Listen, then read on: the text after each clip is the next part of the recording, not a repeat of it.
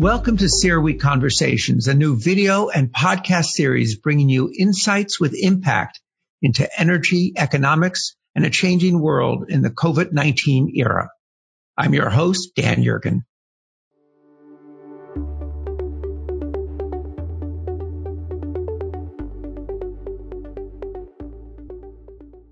Welcome, everyone. Many thanks for joining this CERAWeek conversation by IHS Markit, where we'll be discussing electric vehicle charging infrastructure. My name is Graham Evans. I'm Associate Director in the Auto Supply Chain Technology team. I would like to welcome my two guests today. We have Eric Siddle, SVP of Engineering from ChargePoint, and Alex Gruson, CEO from Witricity. Hello, gentlemen. Thank you for joining us. Oh, great to be here. Great to be here. Fantastic. Okay, so we'll start with a few, just by way of introduction, maybe with you, Eric, first, please. Maybe if you could just tell us in a few sentences a little bit about ChargePoint, the impressive scale you've built to date, and what's coming from your side in the next couple of years. Hi, thanks, Graham. And hello, everyone. Hope all are well and safe. ChargePoint, as you said, has built itself out to be one of the largest EV charging networks in the world. Over more than a decade, we've become an industry leader offering end-to-end solutions across multiple verticals, North America and Europe. And across those verticals, we focus on multifamily home, workplace, fleet. And to add to that, we add an array of software-defined hardware and software suite that lists features like analytics, like energy management, place and line. So it's a diverse portfolio, which is great. Added to the 100,000 places to charge, which adds the breadth of it. From coming years, you asked about moving in, we're adding and honing in on improving the existing markets that we already have.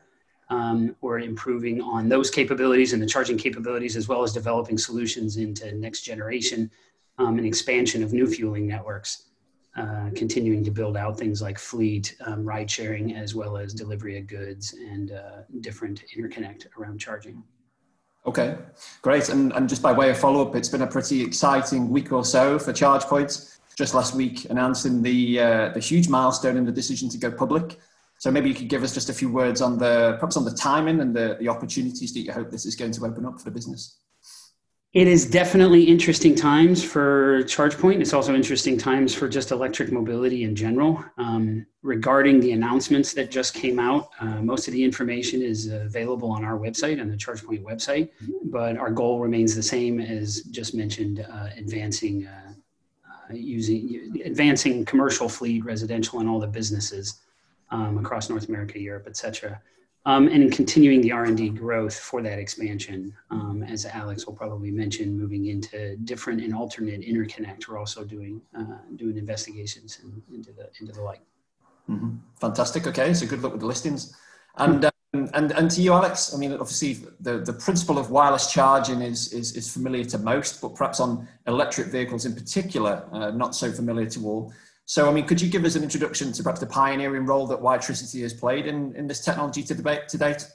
Terrific. Yeah, thank you, Graham, and I'm glad to be here. Excited to be on a panel with Eric with all the developments happening in electric mobility and how all of us are trying to help enable that and make it go faster. Witricity was founded back in 2007. In fact, we came out of the physics department at MIT around a really unique principle on how to move electric power at a distance efficiently. And while the core technology can scale from milliwatts up to kilowatts, for over a decade now, we've been working with automotive OEMs, their automotive brands, and their tier one suppliers to enable wireless EV charging. And our technology is known generally as magnetic resonance. But in those 10 years, we've been working with the global standards committees to build a common wireless charging standard across all automobiles. That's actually been published now, adopted by and ratified by automakers around the world. And what we do is we allow wireless charging a vehicle as efficiently as if you plugged in. And so you can just park the car and just walk away and it'll start charging. You don't have to think about it. So it's an exciting development to really make EVs more appealing to more customers around the world. That's really the goal. It also sets a great foundation for a future that's autonomous. And just to explain what Electricity does is we are technology sort of system development and licensing company, right? So we work with the OEMs and their tier one suppliers. We provide reference designs that enable them to enter this wireless charging business. And then we license that technology. We have over 1,000 issued patents globally in the space, and all the sort of essential reference designs that can enable a company to bring wireless charging to market. Fantastic. I mean, you touched upon the standards there briefly. I mean, could you tell us a little bit about the success you've recently had in China with ratification of the wireless charging standard there? Yeah, so China is a very important market for global growth of EVs, and a lot of automakers, whether you're Chinese or in the Western world, see China as a critical target market. For over 4 years, we've been working with the China Electricity Council and their efforts to create what's known as a GB standard. And earlier this summer, that was in fact published. Incorporates our essential IP. But really, our effort over the past few years was to make sure that that was in harmony with what is going on at other organizations such as the SAE, the ISO, and the IEC, the other global standards groups. So what we've been able to do is set a global wireless charging standard, which is something just sort of didn't happen with plugs, and frankly has been a point of frustration, I think, for EV owners and for the EV makers as well, that each region had a different plug and cable and approach.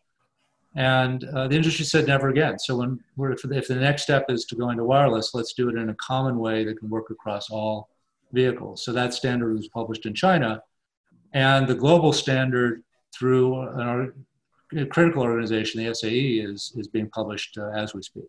It's a great step. Yeah, fantastic.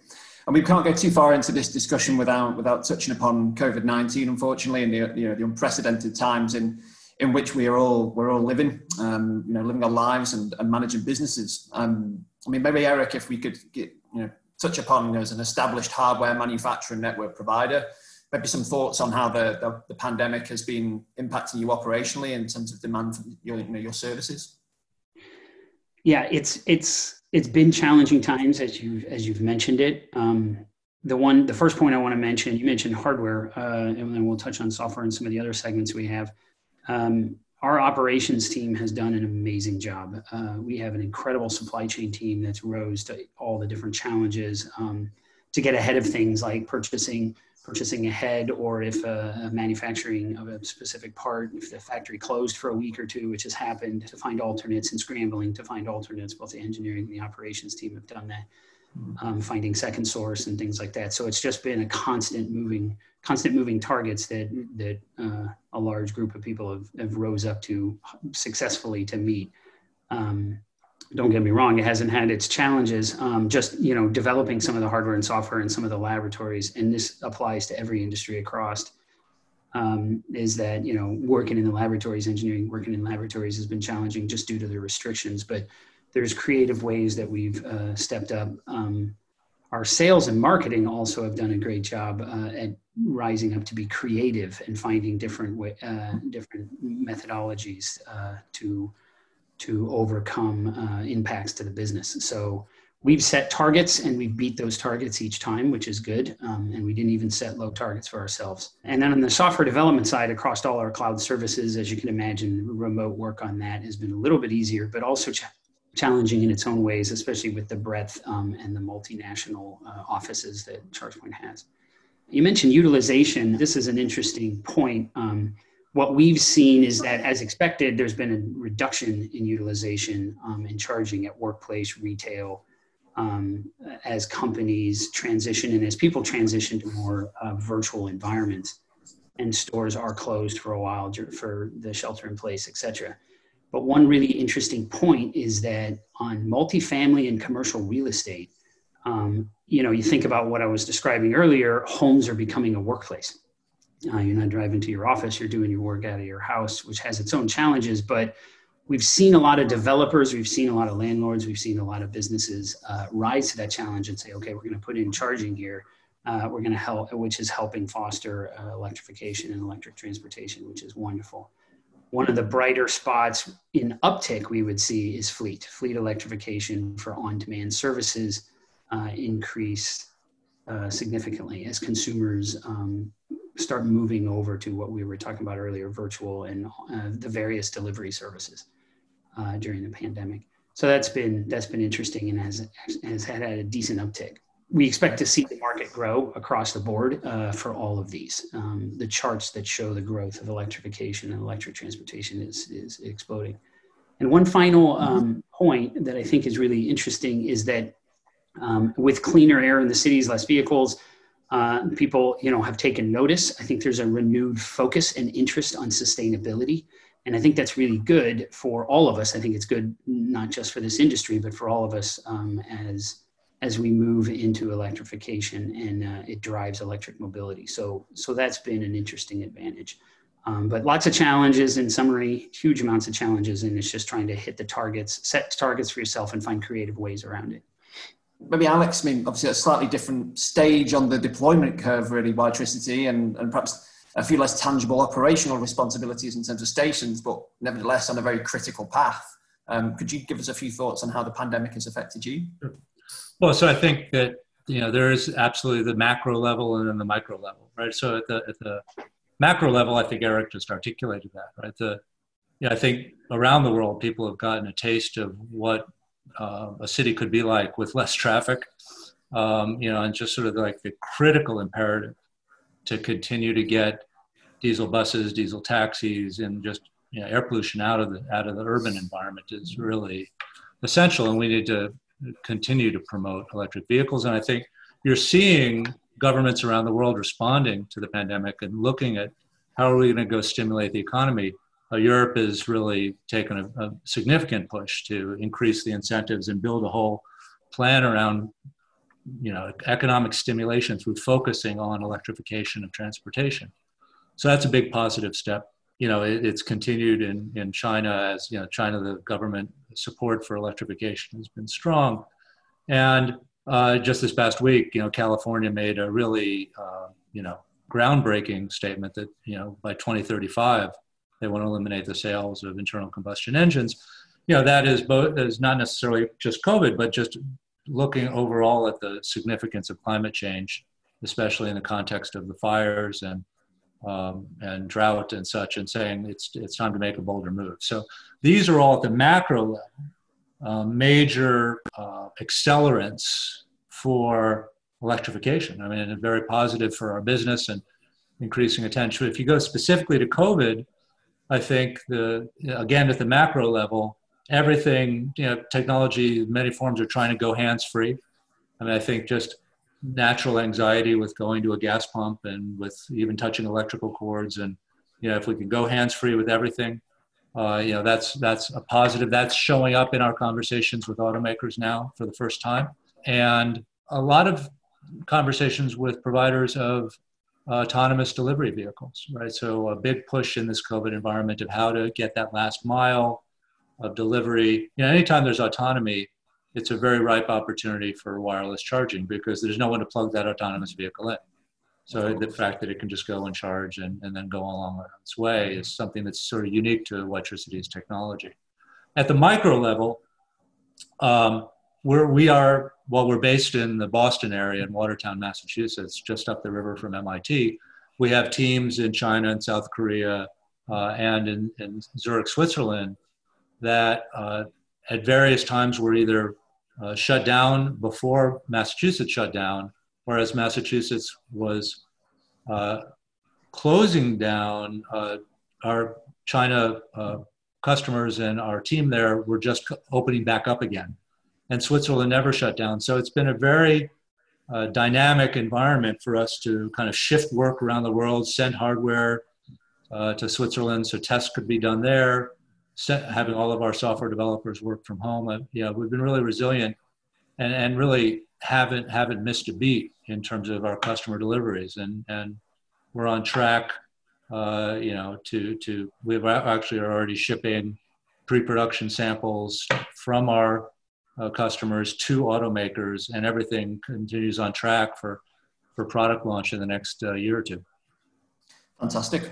I mean, we obviously both touched upon the fact that, you know, if you like, the industry direction of travel is kind of set now, you know, towards electrification. There's this imminent swathe of EVs, you know, about to come to market, and indeed our latest forecast suggests by about 2030, where will be, you know, about 23% of light passenger vehicles produced will be plug-in capable. So certainly some very positive numbers. I mean, maybe Eric, you could talk about, you know, perhaps the industry commitment to plug-in technology, and you know, so far, you know, for ChargePoint, is this really tangible? Do you see this growth reflected in your utilization figures and your short-term growth plan, perhaps? Yeah, you know, as you mentioned about the growth, the industry has a long way to go. If you look at the predictive charts and the estimated based on data charts that show the growth of the industry, it's phenomenal. It is incredible. And so we're just getting started, which is really exciting. At ChargePoint early on, and it, you know, been around more than a decade, have seen the different connectors come and go. Alex touched on it, and some of the, you know, preferred, get it harmonious. And you can see the industry starting to move a little bit toward that. But historically, as you look through multiple industries across mobile devices, computing, and many others, automotive and otherwise, you see that that interconnect lasting decades is a common thing, especially long after expected use. And this still goes on today. Technology with you know, some semblance of a standardized interconnect system, we believe, is going to remain in the very far future.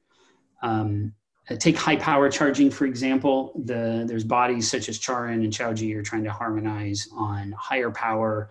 You know, we mentioned fleet, we mentioned transportation of goods. They're harmonizing on that. So it's narrowing down a little bit, which is great. As he mentioned, is ideal. From a utilization standpoint, we have seen zero hesitation. Obviously, there's the dip in use from COVID-19, but we've seen no hesitation, no withdrawal on using interconnect as a means to plug in. Now, part of that might be because people haven't seen or aren't being given the alternates right now, but we just don't see hesitation there, to be honest. Now, I want to caveat that because I know Alex is going to jump in here as he should. I want to caveat that with the fact that ChargePoint, you mentioned research and development and what we're looking at in the future. We monitor and engage in all sorts of technologies for the future, and already have plans to meet those technologies should the use cases rise up. You see the use cases coming into the OEMs, into the vehicles. We already have plans for that, and we already look at that kind of stuff. So it is not something we leave off the books. We just haven't seen a pullback just yet.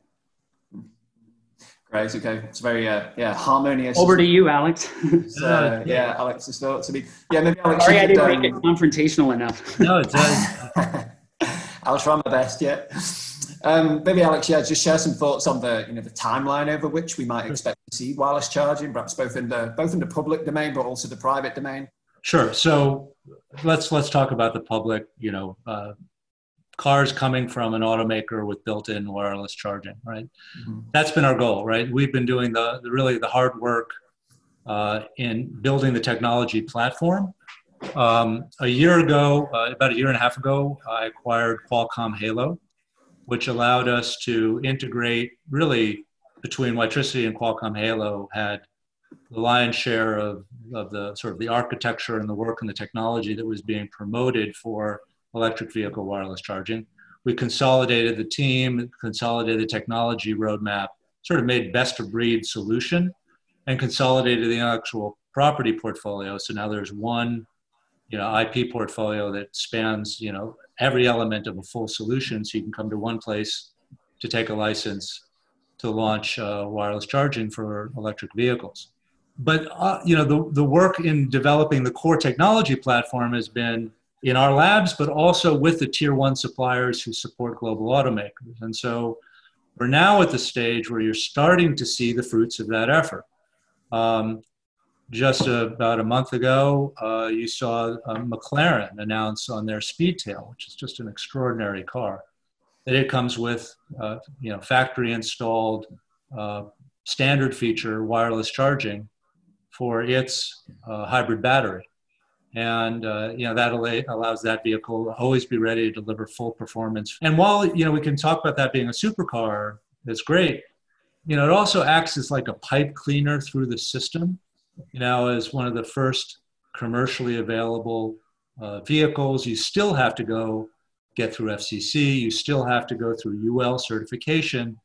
And so it allowed those organizations to sort of lock in what the standard process is. So I feel like we've been building all the building blocks. Just this week, a major brand at the Beijing Auto Show displayed wireless charging on the show floor. Just this weekend, the Beijing Auto Show is underway as we speak right now, as we're recording this video. But that's also a major milestone, right? It shows that the China standard was announced earlier this summer, and already Chinese automakers are publicly showing the fruits of everyone's labor in bringing vehicles to market. So, this is something that is rolling out. We have several customers that are rolling out, global brands over the course of the next few years. So we're at the beginning stages, but it's happening. And again, my goal is just to make charging as simple as parking your car. And I view that is really essential for capturing the next wave of buyers. I'd say in EVs, we're generally still at the early adopter stage, right? To capture mass market mainstream buyers and bring them into the fold, I want to deliver, really an enhanced experience that is just way beyond whatever was even possible with gasoline. So there's just really no hesitation or question that my next vehicle will be an EV. Fantastic. And I think, unfortunately, all of those McLarens are sold out, so we might have to wait for our opportunity. Yeah, I'm just happy to get a sense. That hasn't even happened yet. Great. I mean, I think we can't continue the discussion maybe without mentioning, cautious adopters and the fact that this recurring theme of infrastructure comes up as something of a barrier. We conducted a consumer survey last year with IHS Markit, which identified 3 out of the top 4 reasons to not buy an EV or to not go back and buy another EV were related to either charging infrastructure or range. So perhaps, maybe Eric, how do we overcome this perception of infrastructure being an issue, and perhaps especially the messaging, who needs to take the lead in terms of the communication to consumers and these potential adopters that, we have the technology here, it's in place, and go out and use it.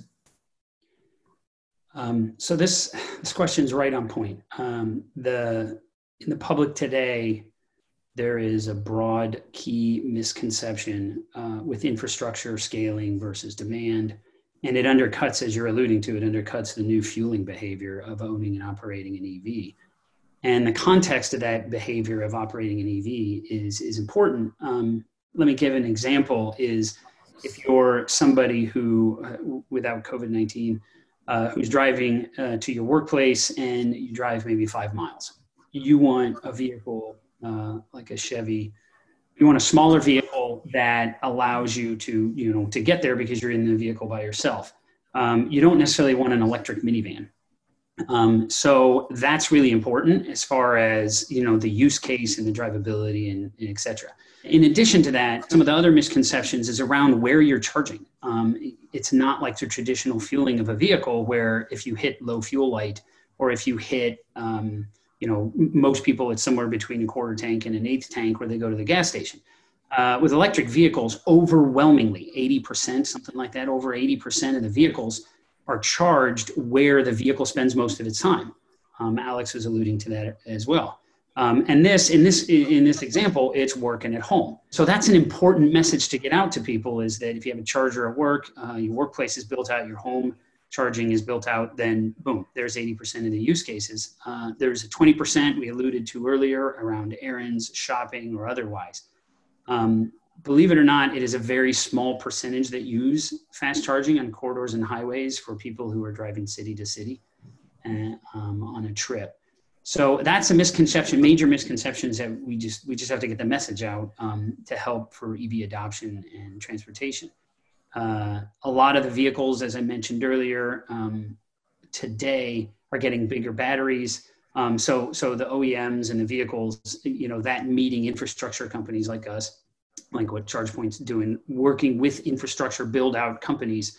And then in addition to that, messaging that comes through utilities, governments, and that's state, that's federal, that's city governments, working with them to get messaging out, and ChargePoint's doing that extensively.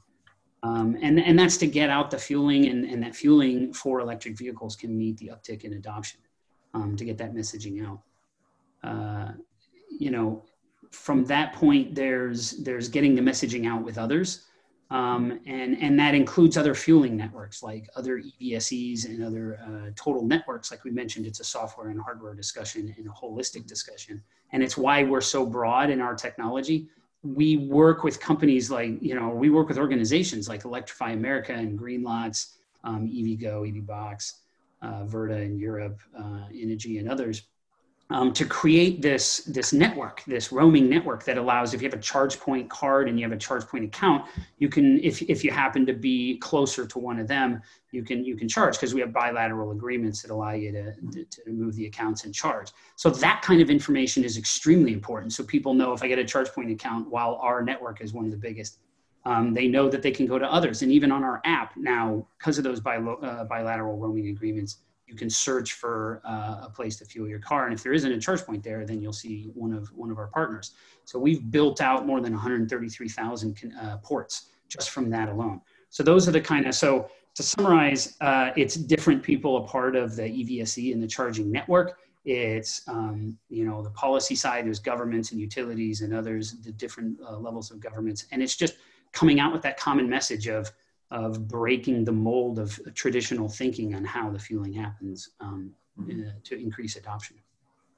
Fantastic. Yeah. I think this interoperability question and the ability to go to a particular station and know that you can charge regardless of whether you're a customer of any of these particular charge point operators. I think this is critical to overcome. Absolutely. Great. Yeah, great. And I think maybe Alex, obviously naturally you're of the belief that wireless charging forms the part of perhaps a more seamless solution. Maybe my question to you is, can it be fast enough? Can it be cheap enough? And can it be ubiquitous enough really to perhaps win over some of these more reluctant adopters? Well, so, I don't think we're in an either or choice, right? I think that people need to know that if they want to drive from LA to San Francisco or Boston to DC, that they can get there if they buy an EV. And so, the effort that ChargePoint and Electrify America and others are making to, deploy nationwide networks, the same effort is happening in Europe and in China, is really critical, right? People need to have the comfort that they haven't made a stupid choice in choosing to buy an EV that you can't get to grandma's house, right? So that's there, and it needs to be visible. And I think for the broad population, they need to get comfort that, it's still a smart choice to buy an EV.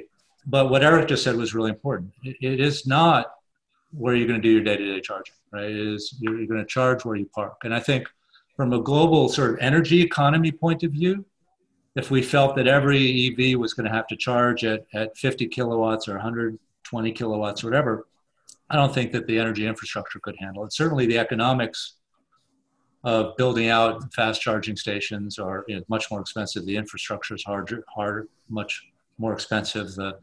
The utility companies have demand charges. If you want to avoid those, you have to put a lot of battery storage, and it just raises the capital infrastructure costs, which flows to customers. And if you're not utilizing it 24 hours a day, I don't know how economically viable it ends up being. So it's a necessary condition that we have all the broad deployment of this DC fast charging and publicly visible infrastructure. But we, as an energy economy, as an EV economy, we need to make it really easy for people to park where they charge. We economically need people to park where they're going to be, rather to charge where they're going to be parked, whether it's at work or at home.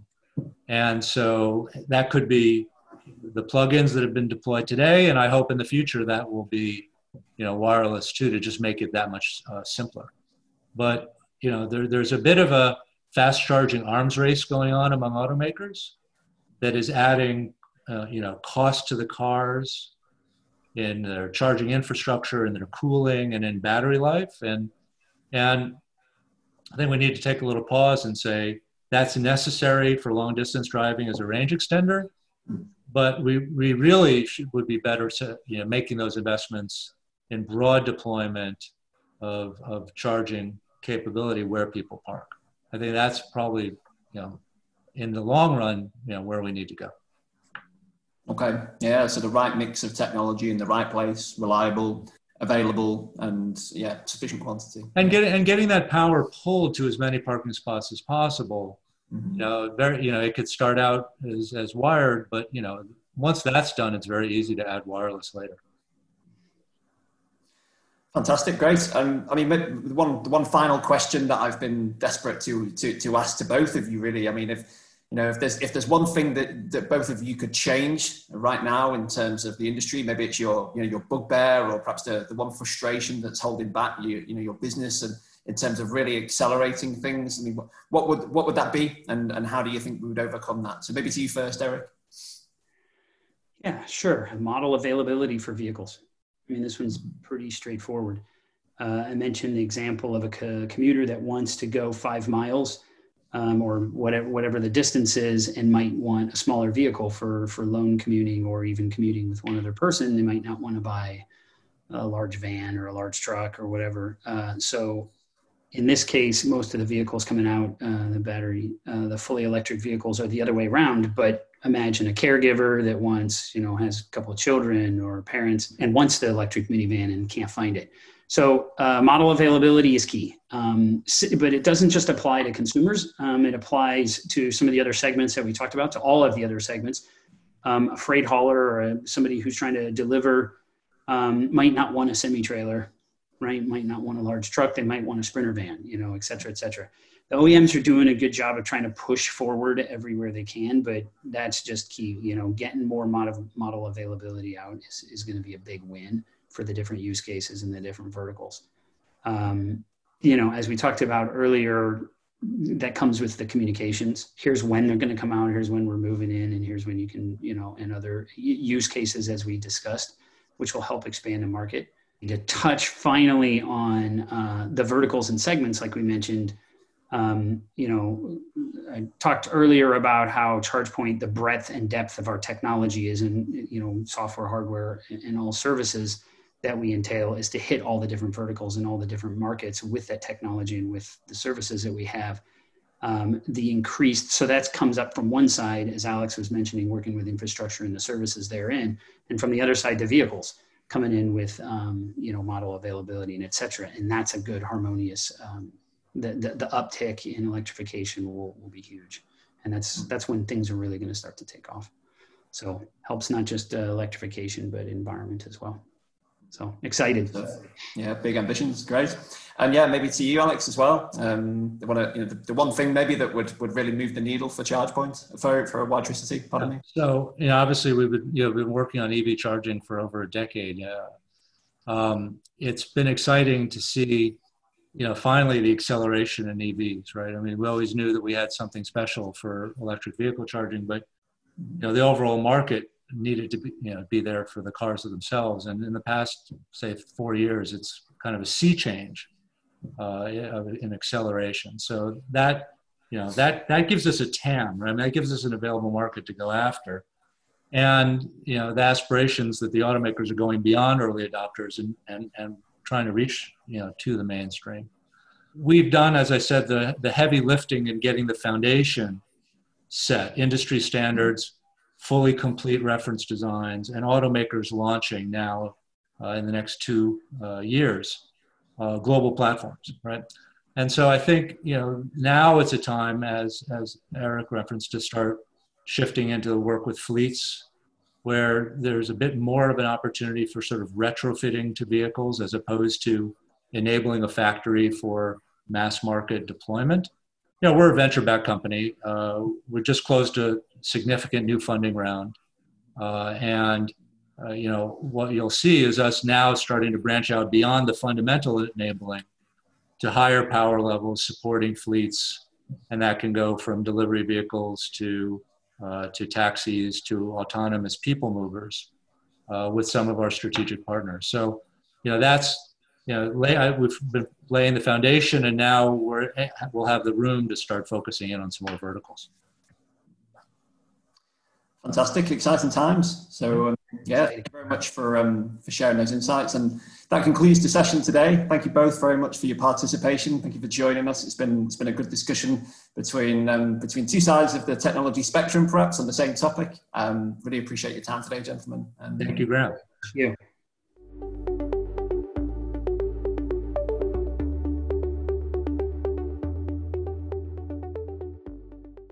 Thanks again for tuning in to another CERAWeek conversation presented by IHS Markit. For the complete video series and previous episodes, visit us online at CERAWeek.com.